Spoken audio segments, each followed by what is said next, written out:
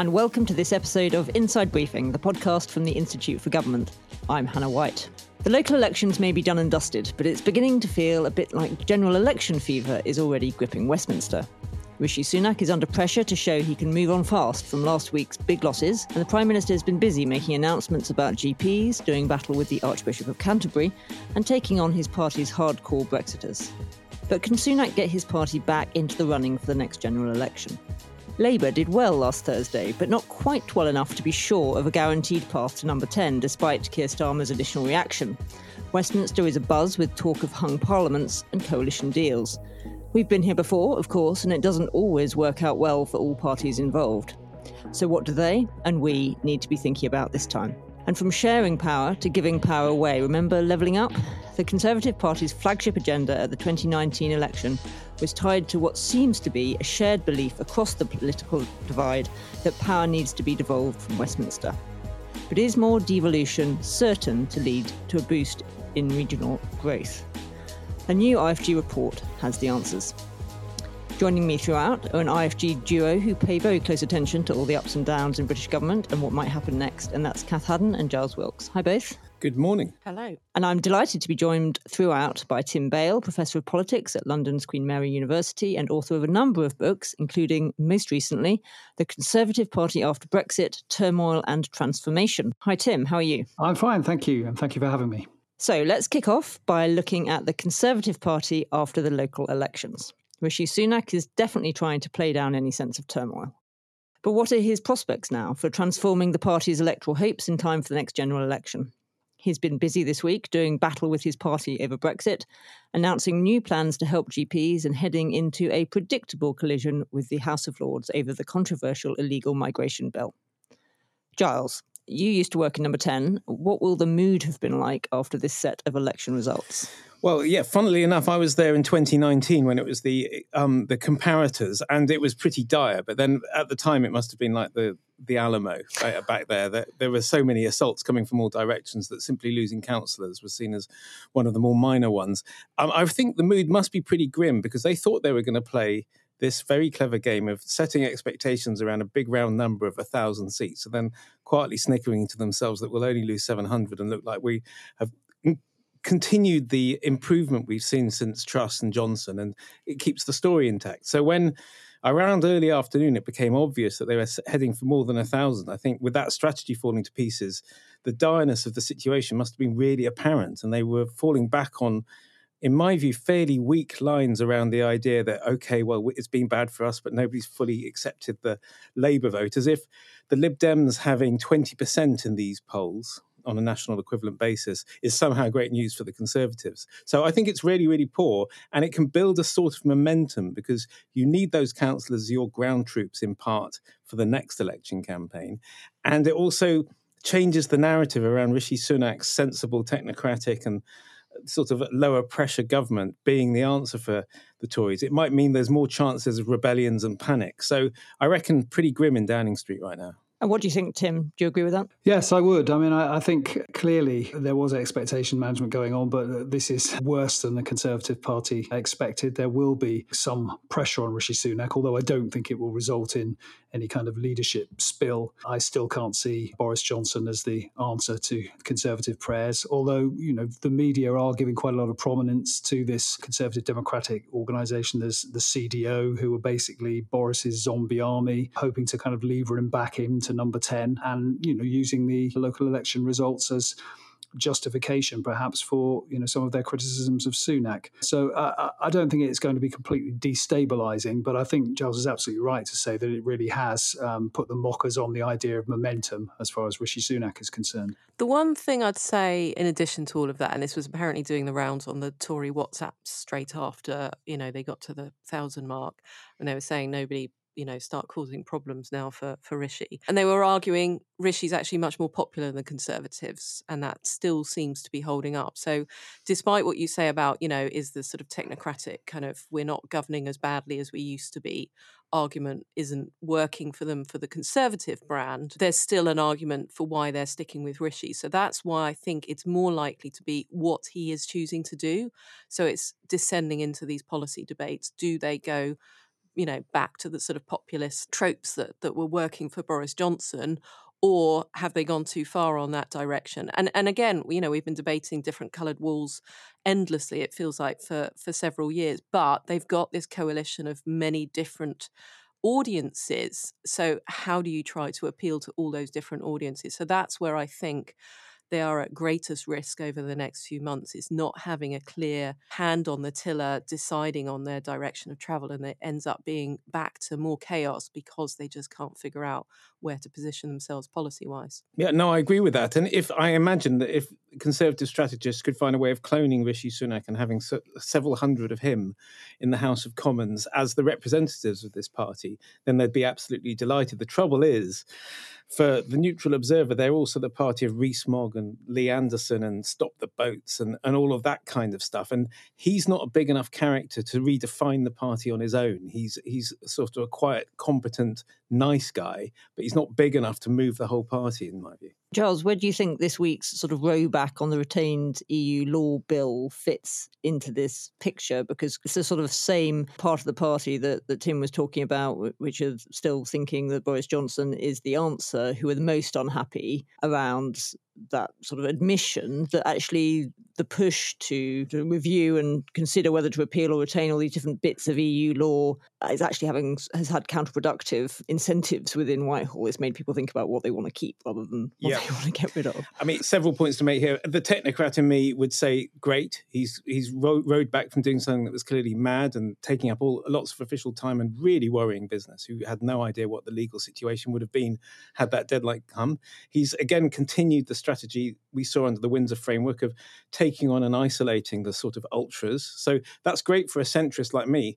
I've got to be honest, though, I can't see many people moving over to the Rishi column saying, well, I was uncertain about the Conservatives, but now that he's being sane on Brexit, I will move over to him. So in a sense, he's being very statesman-like. He's doing something that's good for the country that I don't think has much of a political upside to him, but there wasn't much political upside in doing what the ultras said either. He was in a no-win situation, so do the right thing. And Tim, do you think that his willingness to row back on the rule bill shows that Sunak's calculation is that the hardline Brexiters actually aren't as much of a threat to him now as he might have feared? There was one Tory backbencher, I think, quoted as saying, a government that declares war on its backbenchers does not have much of a future. But is that a bit of an empty threat these days? Well, I think given the rebellion on the Windsor framework was so small, I mean, it was 22, I think, wasn't it, Conservative MPs. I don't think he does have much to fear now. I think we have reached peak ERG. In fact, we probably reached it a long time ago. And, that's not necessarily where the threat is coming from, if there's any threat at all.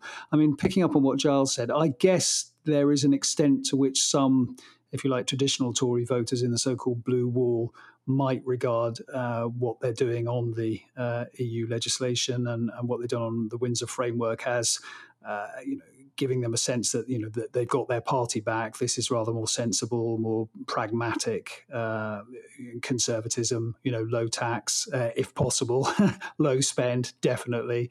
The kind of thing that, people have often voted Conservative for before. So it might have an upside. I think one of the interesting things about the local election results is if you dig into some of the research done on them, it does look as if Brexit is beginning to be less of a factor in voters' calculi about who they're going to vote for.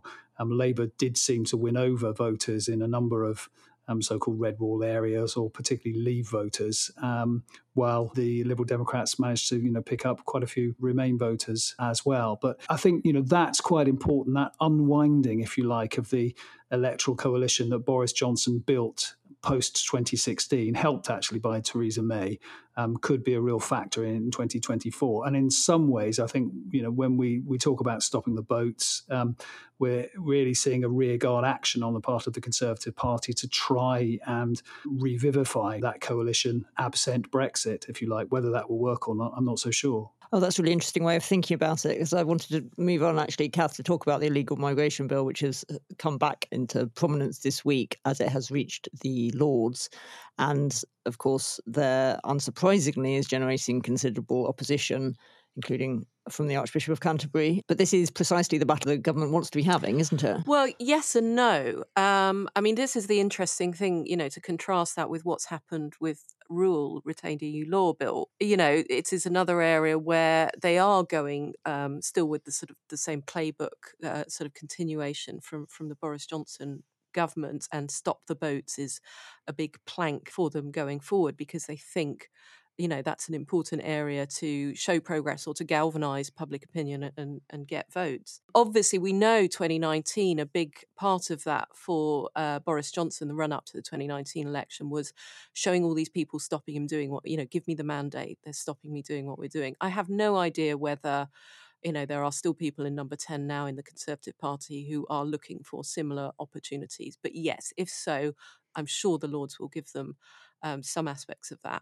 That said, I mean, there is a whole debate here about whether this is actually anything covered by the Salisbury Convention, which is a convention that the House of Lords won't wreck or completely block anything that's in a manifesto. This isn't a manifesto policy, but obviously it is one that's quite central to the government and will be presumably part of future manifestos, and maybe they can argue it was connected to previous. But the House of Lords, in the end, it puts up a massive fight, but it doesn't actually very often completely block things or wreck things. It's usually very aware of its situation. There might be a lot of throwing around noises about, oh, don't do that, or we'll come along and reform you, but no one's going to believe that. So that's not going to work either. So ultimately, all you can do is try and appeal to, the peers' sense of fair justice about the primacy of the Commons and the fact that the Conservative Party have got this democratic mandate, or you can win the argument, in which case you've actually got to engage with them on the details of the bill, on the amendments they're putting forward, on the arguments that they and other Conservatives, because remember Theresa May was also quite critical of this, are putting forward about this bill. And that's why I think, again, it's this really interesting question about who is Rishi Sunak as Prime Minister. Does he, again, go for a pragmatic solution, or does he look for a massive fight because he thinks that's what's going to play off for him in the long run?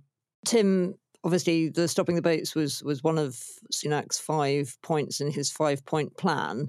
Do you see him now sticking with that as his sort of agenda in the run-up to the election? Do you think that is the calculation, that these are the 5 points which are ultimately going to bear fruit in terms of turning the polls around for him? Or do you think he's going to increasingly come under pressure to do something a bit different? Well, I mean, given how often he repeats them, I'm sure that indicates that, he does see those as the key. Partly because I think he believed, at least when he, first set them out, that they were going to be quite easily achievable. I'm not so sure the one on inflation looks like that now, perhaps. I think the problem for Rishi Sunak is that, and indeed the Conservative Party, is that the economic fundamentals are really very, very bleak. It doesn't look, to me anyway, as if he's going to get people's real wages rising, within 6 months, 12 months of an election, which is normally what governments seek to do. It's going to be quite difficult, I think, to get some really serious tax cuts out there before the election. It's certainly sufficient to make a difference to the election. Growth looks like it's going to be pretty low. And I think if you look at the state of the public services and you look at surveys of voters, that is what they're very, very worried about, particularly the NHS. And I think, he might be able to settle some of these strikes. I mean, let's hope he does. But I'm not sure that that's going to really, really massively help the NHS, A, do anything about the backlog in terms of hospitals, or B, do much in terms of GP waiting times. And as we heard, on the doorstep and in surveys, that's something that a lot of people worry about. And this idea of getting pharmacists to do more may make a bit of a difference at the margins, but I just can't see it making enough difference to people's impressions of how, the country's being run to really put the Conservatives back in contention big time. Giles, you watch all matters economic. Do you agree with that? I mean, obviously, in terms of when the next election is going to be, people are saying the Conservatives potentially might be sort of trying to calculate at what point there might be some good signs from the economy in order to go to the country. Is that likely? Well, the trouble, people are looking for echoes from previous elections. Is this 92 when the Conservatives got re-elected despite the fact that the recovery from the recession was barely in place. Or 97, where they got absolutely smashed despite the fact that it was the beginning of one of the most glorious periods of economic expansion we've ever seen. The one they might really be hoping for is 2015, where things have been pretty grim for a few years, and there had been cost of living concerns. Remember Ed Miliband and energy price freezes and things like this. But in the last year, things just turned around. Oil prices fell, gas prices fell. People got that real wage boost that Tim referred to. And it was like, do you trust us or do you trust them? I don't think any of those situations are actually going to apply in this situation. People's memories of poor public services and really, really bad economic outcomes. And this has been the worst cost of living crisis since the 50s, despite all of the different crises we had over that period. They're not going to be wiped away by a few months of things just turning up a little bit. And likewise with the NHS, people are not going to say, well, I finally got an NHS appointment, everything's safe for the government. It's going to be one of those change elections. And people are going to look at 13 or 14 years and are going to ask themselves, could we be doing better or should we be sticking with this? So it's really hard to see how a year of improving any of these things, even if he knocks the ball out of the park on every single one of these targets, is going to make people change their minds. But it might add a couple of percent and change the size of Labour's likely victory. But in my opinion, it can't really save him. Well, that's a very nice segue into our next topic today, when we want to talk about the possibility of what's going to happen at the next general election. And the talk in Westminster has been about whether we're going to end up with another hung parliament and what that would mean for who forms the next government and how they do it. Kath, you'll remember all the speculation about hung parliaments before the 2010 election and then 2015 as well, of course. With different outcomes. Is the conversation any different this time? It is very different this time, partly because I think so many memories of those last ones means that everyone's already got their talking points. I mean, 2010, which was what was extraordinary there was that it'd been so long since any kind of hung parliament election. Obviously, there was the tail end of Conservatives in 96 where they lost their majority. But, people just didn't know how it worked. So we spent a lot of time going around explaining the different options for what can happen, confidence and supply agreements, minority government, all the rest of it. Wasn't a lot of focus from people on the likelihood of coalition government.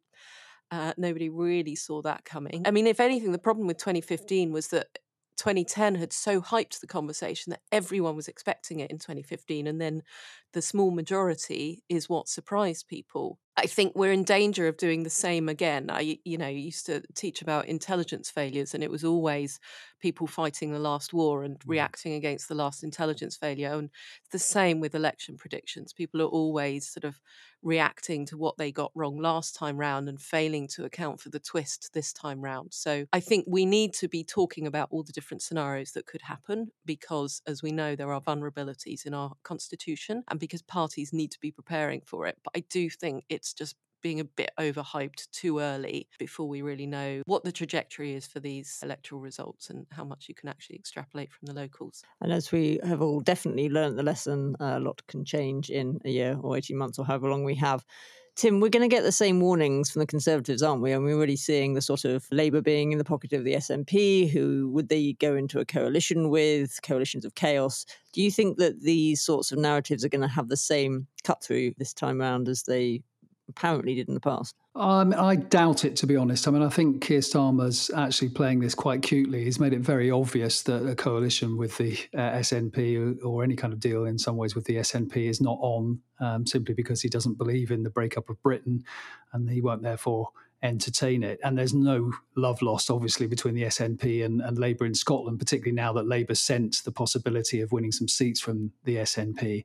I think, with regard to the Liberal Democrats, again, I think he's probably right not to rule it out, not least actually because it may assist with tactical voting in the sense that if Liberal Democrat supporters and Labour supporters think there is a possibility of some kind of deal, then that might actually make them slightly more inclined to vote for the other party in their constituencies, should they need to.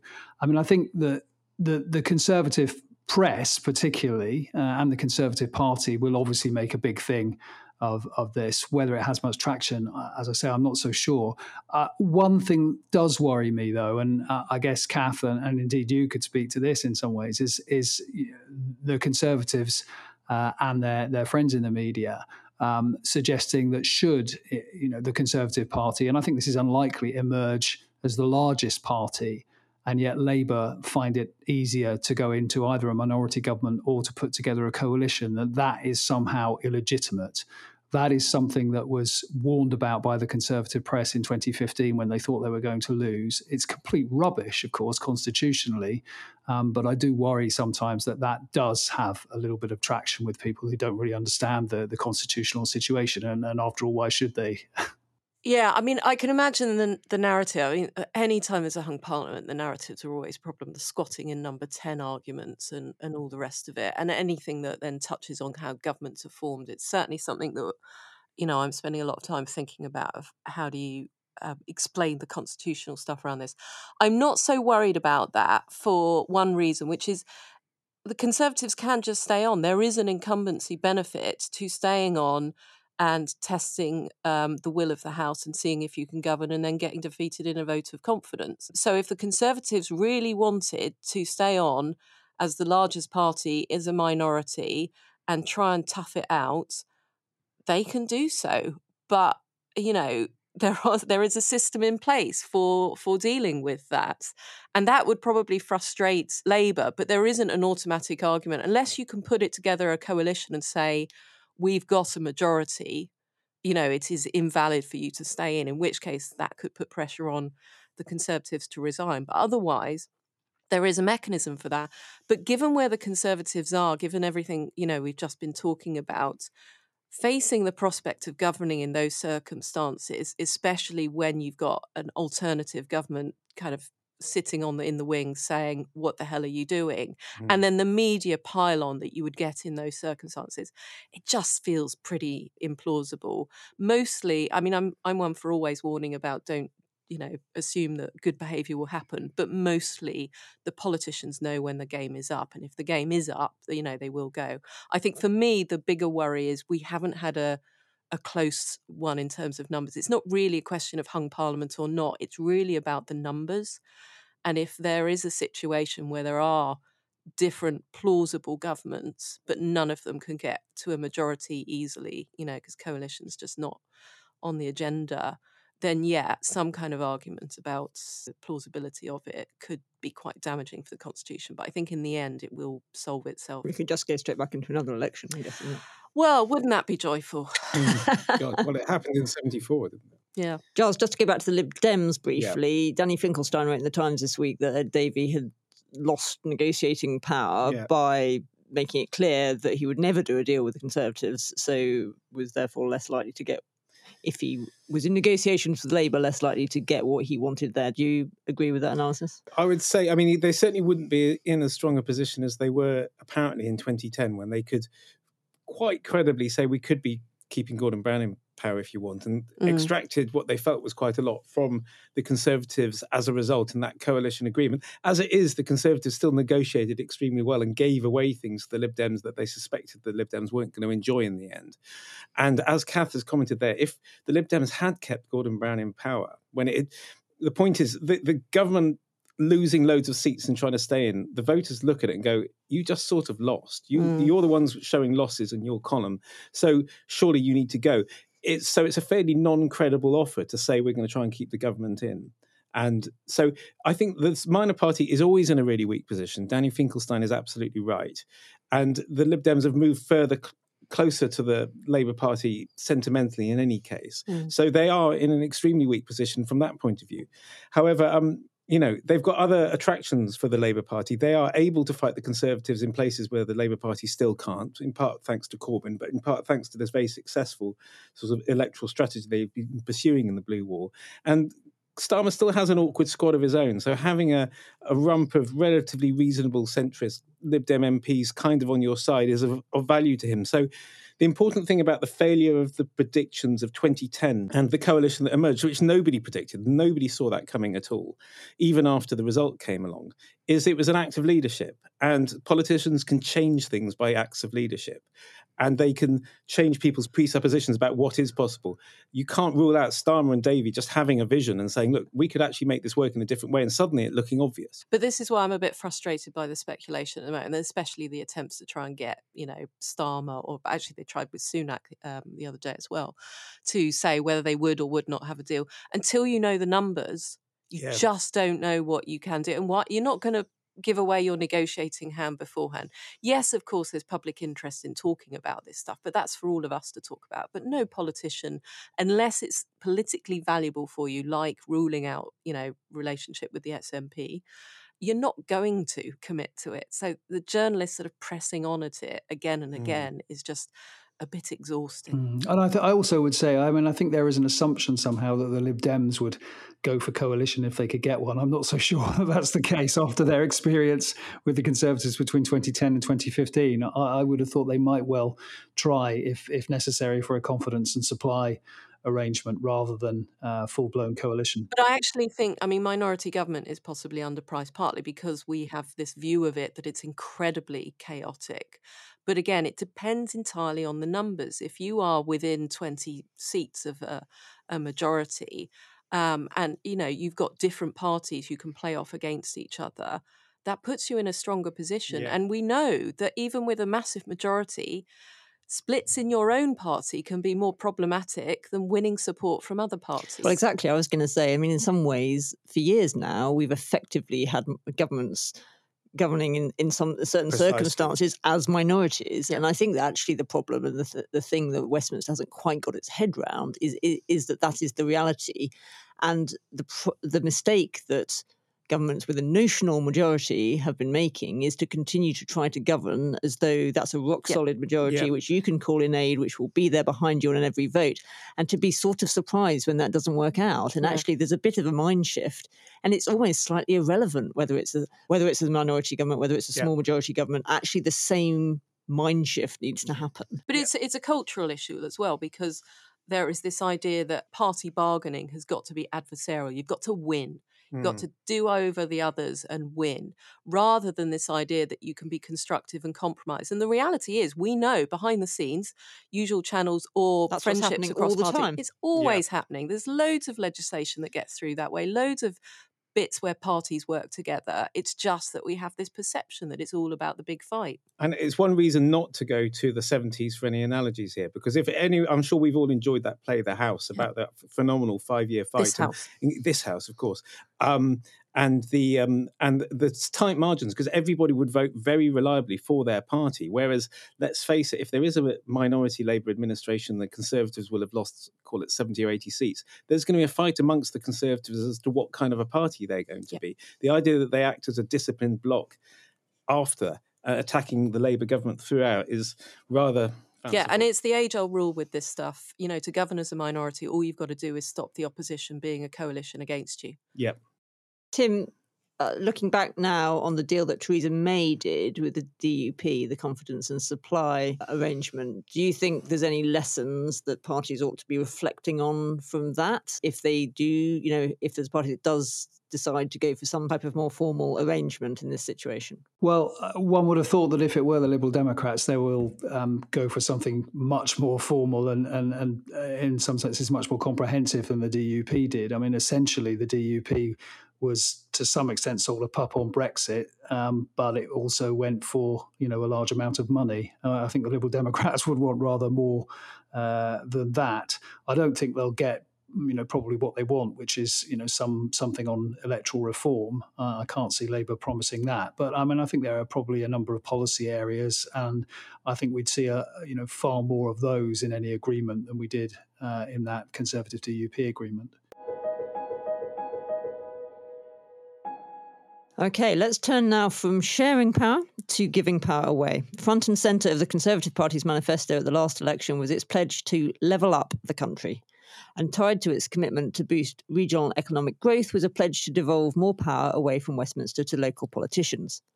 Gordon Brown's prescription in his review published last year was remarkably similar, linking devolution and economic growth. But a new IFG report says the answer is not quite so simple. Its author, IFG Deputy Chief Economist Tom Pope, joins us now. Hello, Tom. Hi all. So, Tom, you looked at the international evidence on devolution. What did you discover?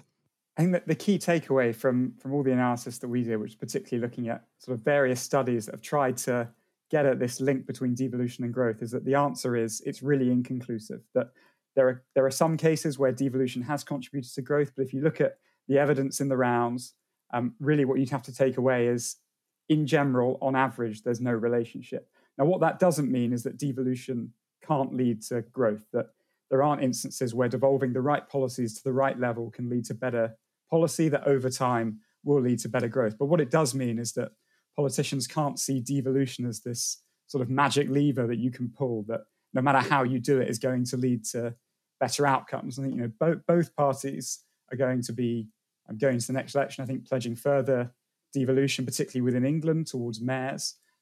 Given that money is likely to be tight, there's not going to be lots to spend. They'll be relying on changes to the way policy is made to improve regional performance. That's not a bad thing, but I think our big takeaway is that you need to make sure you do it well and do it in the right way. So what we do is set out a framework looking at the key costs and benefits of devolution and the way that they apply to different policies that we hope can be a guide for this and future governments for how they can approach devolution in England in particular in a systematic and evidence-based way, rather than, say, in one that's treating devolution as more an article of faith.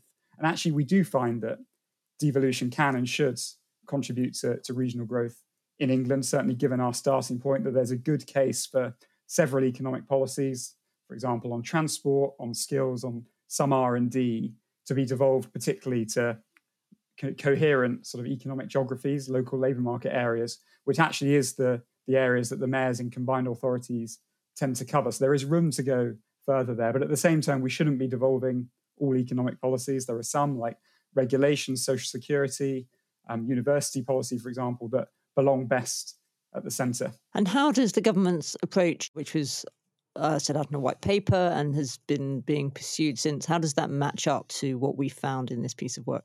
I think the government deserves a lot of credit for actually the progress it's made on devolution. Certainly of all the different strands that were in the white paper, that's where the biggest advance has been made.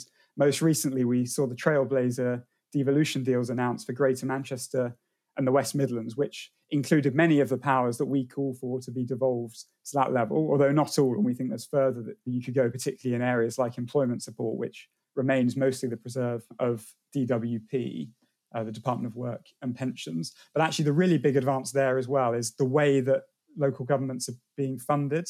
And so one thing that we highlight is that the existing approach to funding local economic policies, which tends to be these competitive funding pots that different areas can bid into, and then sort of beauty contest that central government decides what is most worthy, is really unproductive and sort of undermines many of the potential benefits of devolution.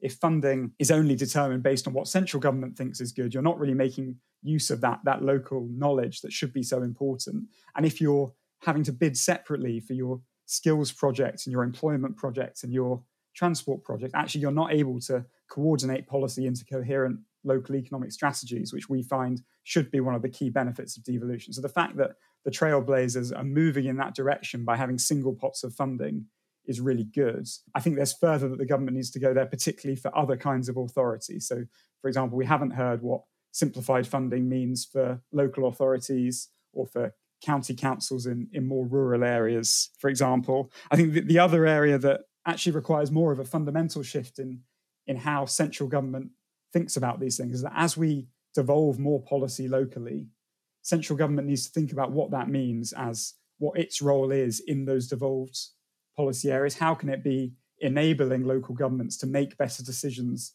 in those areas? So, for example, it now has a really important role to play in ensuring that it collects and disseminates consistent data across different areas. That's both important to feed into the sort of policy development process to help local governments design a good skills policy, for example. But it's also critically important for us to actually understand and learn from different areas and what they're doing. One of the key benefits of devolution should be, we've we'd effectively have lots of different policy experiments going on in different parts of the country. But if you don't actually evaluate how things are working and what's leading to better outcomes, you don't gain anything from that, and different areas can't learn from one another. So I think it's a little less tangible, I suppose, but I think one key question for this and future governments is, as we devolve more power, and I think that's the direction both are going, how does central government need to reorient itself, if you like, towards the mayors in particular? Giles, what do you make of Tom's conclusions? I'm very impressed by the report, and I'm not actually surprised that it's had to make an ambiguous conclusion on the subject of whether devolution has a sort of straight arrow relationship with growth. I mean, what's really interesting, I mean, it's difficult because each country is unique. We start from a uniquely centralized position, which is why, despite reading this and greatly learning a lot from it, I still think that these major parties are going in the right direction.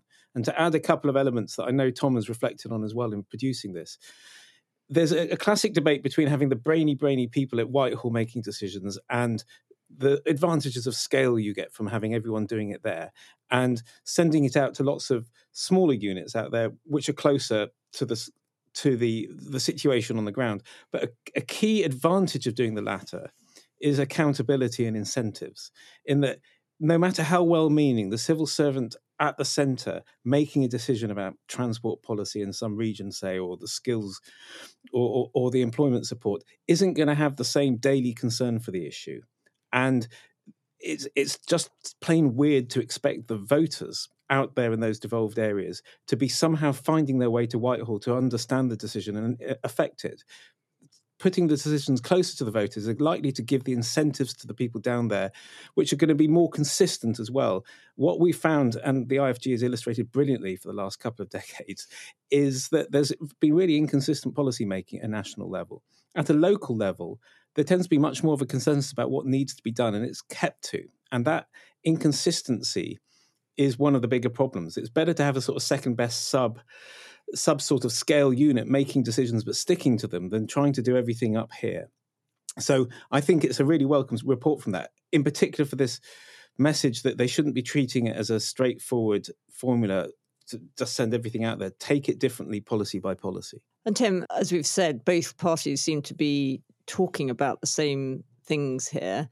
The reality is, when you actually get your hands on the levers of power as a politician, it sometimes feels a bit less attractive to give that power away straight away. So do you think whoever wins the next election, this is an agenda that is going to continue to have legs, or do you think it might not all go as fast as the parties are implying? Well, I mean, I think the problem is always that politicians will pay lip service to devolution or localism or whatever the phrase is of the moment. But when it comes, as you say, to giving away power, and particularly when it comes to giving away any kind of financial power, and particularly, obviously, when we're talking about local government, the possibility of them actually raising more of their revenue rather than relying on the centre to actually distribute it, we very rarely get as much progress as we like. And obviously there will sometimes be big conflicts. And I think housing is the obvious one here, where I think it's going to be very, very difficult for whoever is in government, and we're seeing that with the current government,